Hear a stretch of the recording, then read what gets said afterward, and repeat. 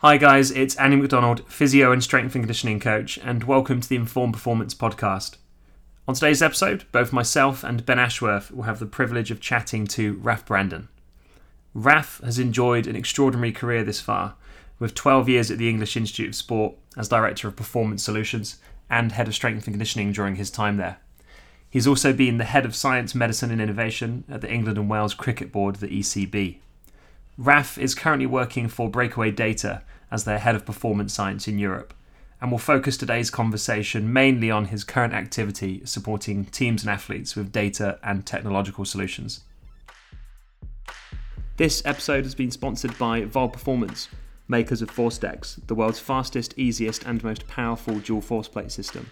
ForceDecks can help you to analyse neuromuscular strength, performance and imbalances in your athletes. With an incredibly simple setup and intuitive software, ForceDecks automatically detects over 15 common force plate tests and analyses them with a single click, helping you to collect quick and accurate insights on your athletes. To learn more, head over to our sponsor, volperformance.com. Informed Performance is a proud partner of HUMAC Norm by CSMI. By using the HUMAC Norm isokinetic system, you can see what you are treating. An isokinetic test measures maximum muscle capacity through range of motion. So when you're comparing an athlete's involved side's results to their uninvolved, this system makes it easy but objective to see where strength deficits exist to help you design a very efficient path to function. Then follow-up testing on the machine will confirm if your athlete or athletes are on the right path or if changes still need to be made. To learn more about the new HUMAC Norm and their refurbished machines, visit humacnorm.com. You're listening to the Informed Performance podcast with me, Andy McDonald, and Ben Ashworth. And here is today's episode with Raph Brandon. Raph, thank you very much for coming on the show, mate. It's a pleasure to have you on. And also, Ben Ashworth is joining us too. Thank you very much, Andy. Lovely to be here. Looking forward to the conversation. Just to just kind of kick us off, just in case there's any listeners tuning in and this is their first encounter of you, could you kind of break down what your background is? Sure. Yeah. Well, I was a strength and conditioning coach originally, practitioner working directly with athletes, various sports, team sports environments, and then mainly in the Olympic world, and in that world mainly in athletics. Worked with the Great Britain athletics team, and through that experience, did a lot really in terms of trying to gain our understanding in the English Institute of Sport environment that I was in on joining up the programs and the practitioner support, so it was all aligned to performance. And I think so that sort of integration theme has really been a real principle of mine in terms of how I went about my job, and then how I then ended up leading others. So then I ended up leading performance services at the English Institute of Sport, which has actually just recently been named the UK Sports Institute. And then I went on to be the Head of Science, Medicine and Innovation at England Cricket for the ECB. And had a lot of fun there, and that was a good time.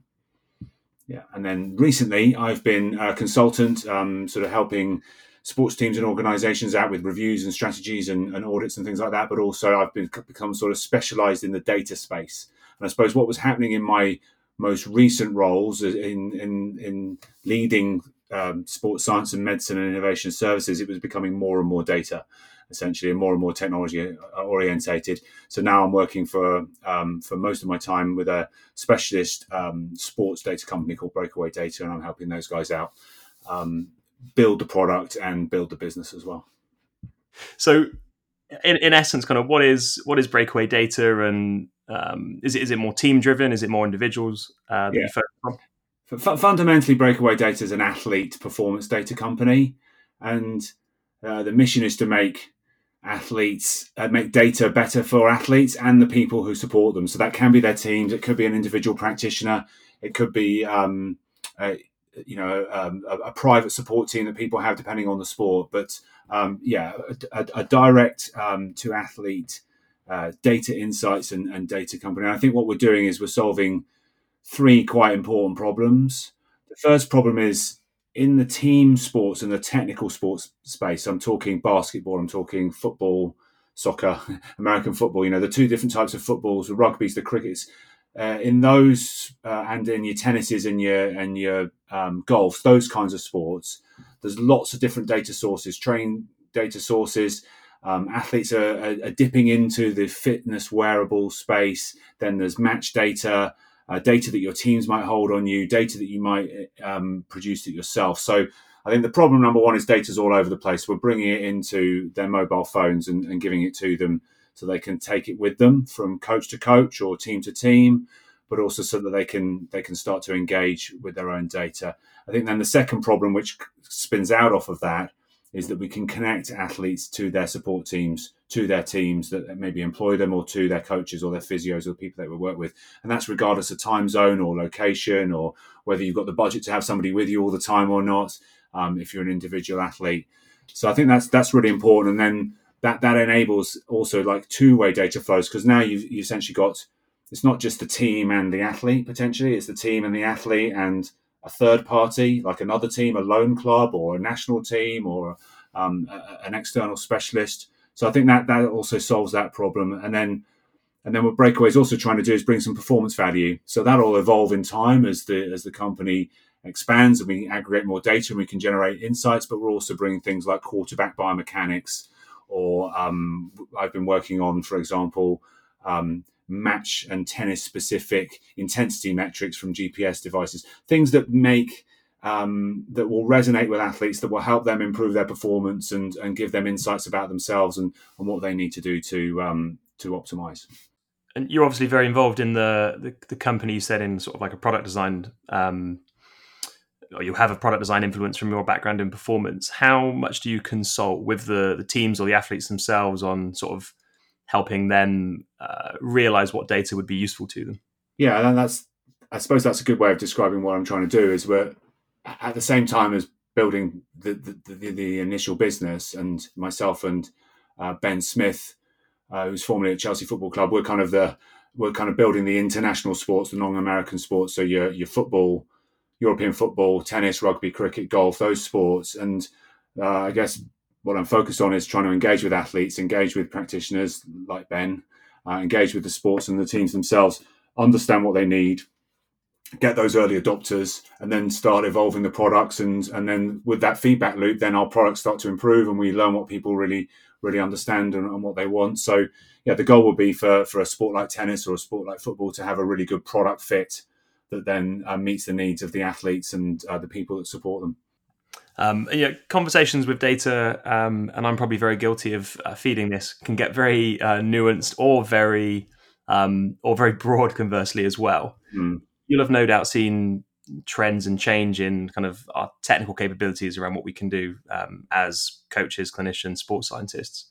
I guess in terms of like first principles, what triggers you to want to collect data when you're in a performance setting? And I know it seems like a very simplistic question, but I'm sure there's a number of ways we can go.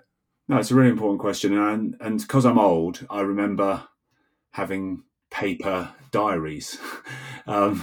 So at the end of the day, I think you can't get away from the fact that athletes need to keep a training diary, or the need is maybe too value a term, but athletes would benefit from logging, recording, and monitoring data and understanding how that links to their performance improvement. So as I said, in the old days, that was a pen and paper diary. These days, the issue is now not about what data you can collect, but like making sure that you synthesize it and aggregate it and then create meaning from it so you can make good decisions and get some signal from that data rather than just noise. Otherwise, you actually might as well go back to the paper training diary. So to expand on that a little bit, I think you've actually got 4 kind of broad brush categories. So that's maybe the most basic reason to collect data is you want to improve on something specific, and then you might track it. So a simple example I was thinking of, you might be doing a one-legged calf test or something, left versus right, because the goal is to make sure we've got good symmetry between the left and the right side. And, the kind of work that Ben does with the valve system and the shoulder testing and all that kind of stuff. That is you're tracking something to make sure that there's a specific change. The next reason, maybe a level up, slightly broader, more macro, is you're going to profile an athlete or you're going to profile a team, and then you're going to use that to design your program. And that's where if I think about the work I've done, and when you get the opportunity to do this to a high standard, it can be really, really powerful. So I worked with individual athletes and then also with the teams where we really got stuck in, did some really good profiling. You get then a really good picture of the neuromuscular, the physiological, the psychological, and the technical capabilities. You join it up, that integrated piece I was talking about in the intro, join it up with what they need to do to perform on the field, and then you can design a program. And I think it's kind of hard to do well, and it's hard to do regularly. I know people in the football space doing private work with players that are in teams, and that they're doing this quite professionally and on an ongoing basis, just to make sure that the player is in the right space. So I think it is really powerful if it's done well. So that's really interesting. And then the third reason is you might want to learn something new. So a little bit of a project style approach to collecting data. And then as a result of learning something, you make a change. You might not then carry on with the data. So I've got an example from one of our current BreakAway clients who's a tennis player. They've engaged in kind of collecting a lot of data to just try to work out match specific intensity and make sure that how they're preparing and the drills that they do and the kind of sessions that they're working with typically are in the right space to prepare and be ready for matches. And so that is, having done that, they're making some changes, and then doesn't necessarily mean they need to do the data every day from now on or keep using those devices, but they've got what they want out of that, and they've made that change, and then they can dip in and out from that point forward. And then the final one, which is maybe where most people assume it is monitoring. And the reason you monitor is then to make decisions and then to make adjustments. And that can be quite on a sort of small level, or it can be quite comprehensive and wide-reaching. And again, I think the more you can get player engagement and the more you can get an athlete to understand why you want to do that and what it gives you, the more power you potentially have if you can create that really comprehensive monitoring piece. This might be a bit of a curveball to kind of go full circle to where you started then, but I remember about 10 years ago, I worked in a setting where we didn't have the provision to give athletes wearables and things that would give us, sleep data and things that we're kind of used to currently. But they had a paper style performance journal where they would log how well they thought they'd slept, performed, lifted, whatever the training or sport was. Are we losing any benefits from a paper system? And what I mean by that is our athletes were very reflective because they had to be, because everything was pen to paper. With a sort of a tech system where we get more outputs in numerical form, do we lose any of that sort of internal thought process and athlete reflection? You potentially do, but I think the way to flip that is to try and use data collection and data feedback as a conversation starter, as a way of triggering and adding to day-to-day conversations about loading levels and training content and recovery practices, etc., etc. So I think data collection will never replace conversations and human interaction. And I speak to a lot of coaches and trainers who they're quite comfortable with the contact time that they have. If they're an embedded practitioner or if they're with somebody full time, that they can get most of what they need through conversations and discussions, but then they need specific things from their data, and I think that's okay. But what you potentially miss out on if you don't collect data and you're not systematic is you miss out on that ability to be that applied scientist. And I think that's the power of what we have available to us now with good computing and mobile technology and the ability to aggregate all different sources of data. Is you've got the opportunity to be an applied scientist out in the field all the time. You've got the opportunity for each athlete or each team that you write a program for is an N=1 case study scientific experiment. And I think that's really exciting. And that's the opportunity that I think people can potentially try and grasp. So it's basically taking what could be just basic sports science, physiology monitoring to like a comprehensive hypothesis testing feedback system for your programming and your performance enhancement.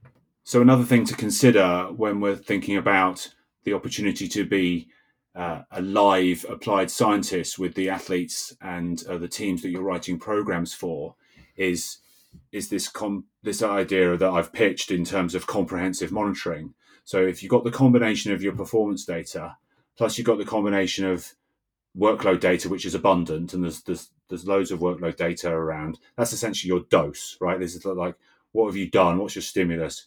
Then there's the response data, and that's less obvious and possibly, untapped potential because perhaps it's not marketed as well, or it takes a little bit of effort to know exactly how to do your HRV or exactly how to do your jump test in the right way to get what you need from it in terms of the meaning and the reliable signal. But that those kinds of response, either on the acute fatigue side or the chronic adaptation side, that's really important to building up your picture. And then finally, and this is becoming more and more easy with the wearables, if you have good engagement with your athletes and potentially the conversations, but then codifying those conversations into metrics, you have the individual athlete context data, how they've slept, their energy levels, whatever it might be. And there's debate out there in sports science whether we should go with these validated multi-question constructs or whether single item, made up questions is equally valid. I'm not sure that matters, and I don't want to go down that in this conversation. But I think the point I'm trying to make is if you've got something that represents performance, you've got something that represents workload or the stimulus, you've got something that represents response, and you've got something that represents context, then you've got everything you need to make a decision. So imagine you don't have the context data. Imagine you've got plenty of workload data. You know how you're working with a team, and you know how many meters they've run on a day-by-day basis. You've got the high-speed metrics or whatever that you think are intensity and important for injury prevention and managing load. But you don't actually have any response data. You're not tracking their neuromuscular system or whether their speed profile has changed, or potentially you had an endurance marker from pre-season, but you haven't had one since. And perhaps you might be dark to the personal context because it's hard work or it's tricky culturally to keep asking players to self-monitor. You're potentially making a decision on performance just off workload alone, and you don't know you can't truly make a conclusion from workload alone as to whether the workload is having the positive or not positive effect until you have the response data, until you have the context data. And then, because that's what everyone says about, but you can't use data to make decisions because you need context. Well, you can create that context yourself through the conversations you have and through your intuitive expertise, but also by completing your data picture. So hopefully that brings that point to life. I think it does, Raf. And just as you were talking there, I was thinking back to a conversation we had, and I was talking to you about working inside an organization, and now I'm working outside an organization, often as an external consultant, and it might be in and around rehabilitation and offering extra support. So I think that bit about the missing information and the context, when you're working externally, often you don't always have access to that information. You might get some data. There may be obstacles in the way that don't allow you to share that information in a sort of very transparent way. Do you see value in what you're doing with sort of opening up that three-way conversation, if you like, between the team, the athlete, and the external support? I think that is something that could be really powerful by taking the player-centered approach to data. So far, most things or almost everything has been built and sold for teams and organizations or for sports scientists or for medical departments, right? But if you think about it starts with a player-centered data product. That means the player has their own database and ID, and then everything connects to that. So the data accessed and centered on the player then feeds back to the team and goes from the team to the player. But that also allows options for the player to choose to share it with other people that they trust and will work with. And that also then in turn gives the opportunity back to the team or organization to get third-party data via the player's database. So I think there's a great opportunity. Obviously, things like the FIFA Charter of Player Data Rights in European football or world football are kind of mapping this out. Essentially, that's just sort of taking GDPR legislation in Europe and making it sport specific. But it really does say quite plainly that personal performance data, pretty much of any kind, the player has the right to access that. It's not about ownership; it's about access. And then when this data is generated and stored automatically, basically in a computer, which the more and more it is, then the player has the right to have that transferred automatically. It's called data porting rights. So I think those data access and data porting rights, and combined with a player-centered approach, really opens up a lot of opportunities. And I'm engaging with teams that are quite open-minded to the reality of sharing with external parties, loan clubs, private consultants, and I think it could be a new positive way of working, to be honest. Yeah, especially considering the sort of trend towards the use of externals, certainly with thinking back to a football context and working within the team, the ability to share information, either, as you pointed out earlier, with, say, international teams or an external practitioner who's doing sessions. Bringing that all together means you've got the full picture. Without it, there's often, there's the black hole of why people break down and the accountability piece and a lot of that stuff that you can monitor collectively across the inside and outside the organization, which was something that resonated with me. And what that goes back to again is this idea of engaging your athletes with their data and giving them feedback rather than just using them as data collection soldiers or subjects. And so if you have that two-way engagement and you're using data to educate and have conversations, then you're more likely to get stuff back and then complete that data picture. So yeah. One of the things I'm wondering, and I guess you could go down the team route or the external practitioner route with this, or both if you want, but how do you sort of, you personally, or how do you help others define a meaningful performance question? Well, I guess that used to be quite a big part of my job as sort of leading practitioner teams.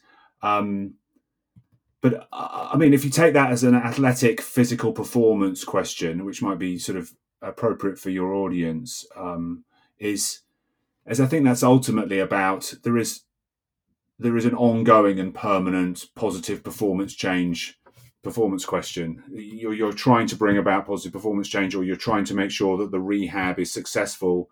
And the key to that then is understanding competition level performance, the specificity of those demands, what is a winning level performance, or what are we expecting this athlete and this team to be capable of doing, and breaking that down and having an understanding of that, and then basically aligning what you do to that. And I think if your data includes some performance outcome measures that are, because no scientific experiment would run without an outcome measure, the dependent variable, if you like. So in sport, in applied sport, our dependent variable is your on-field or on-court or in-arena performance. And sometimes that's hard to directly measure, so then we take sort of proxies for that. So it might be physical performance metrics from tracking systems, or it might be a subjective opinion from a coach. But the key to it is making sure that you've got some way of assessing and evaluating, quantifying the competition-specific performance, knowing the key building blocks of that competition-specific performance, and then aligning your data collection and your programming to that. For practitioners that are working with data routinely, and earlier you mentioned sort of signal v noise, what are the kind of considerations that you make or suggest to people? So if we take this monitoring theme and the monitoring purpose for data, monitoring therefore means you make better decisions or better adjustments of your programming. And then we've kind of expanded that into kind of performance enhancement and putting a real complete data picture together. And then we've spoken about like engaging your athletes, which is obviously one of your practical considerations. I suppose your next consideration is making sure you do make a good decision or choose not to make a decision based on what you're monitoring and what the combination of that data is telling you. So part of that is having a good handle on meaningful change, which is a scientific term with various statistical processes behind it. All of the tests and metrics and that are available from devices and testing systems and things that you will do in applied science and medicine probably have a paper with recommendations on reliability, coefficient of variance, and all these things that you can look up. But personally, my approach and what we did at England Cricket was try to establish individual bandwidths for the metrics that we were using for each of the athletes.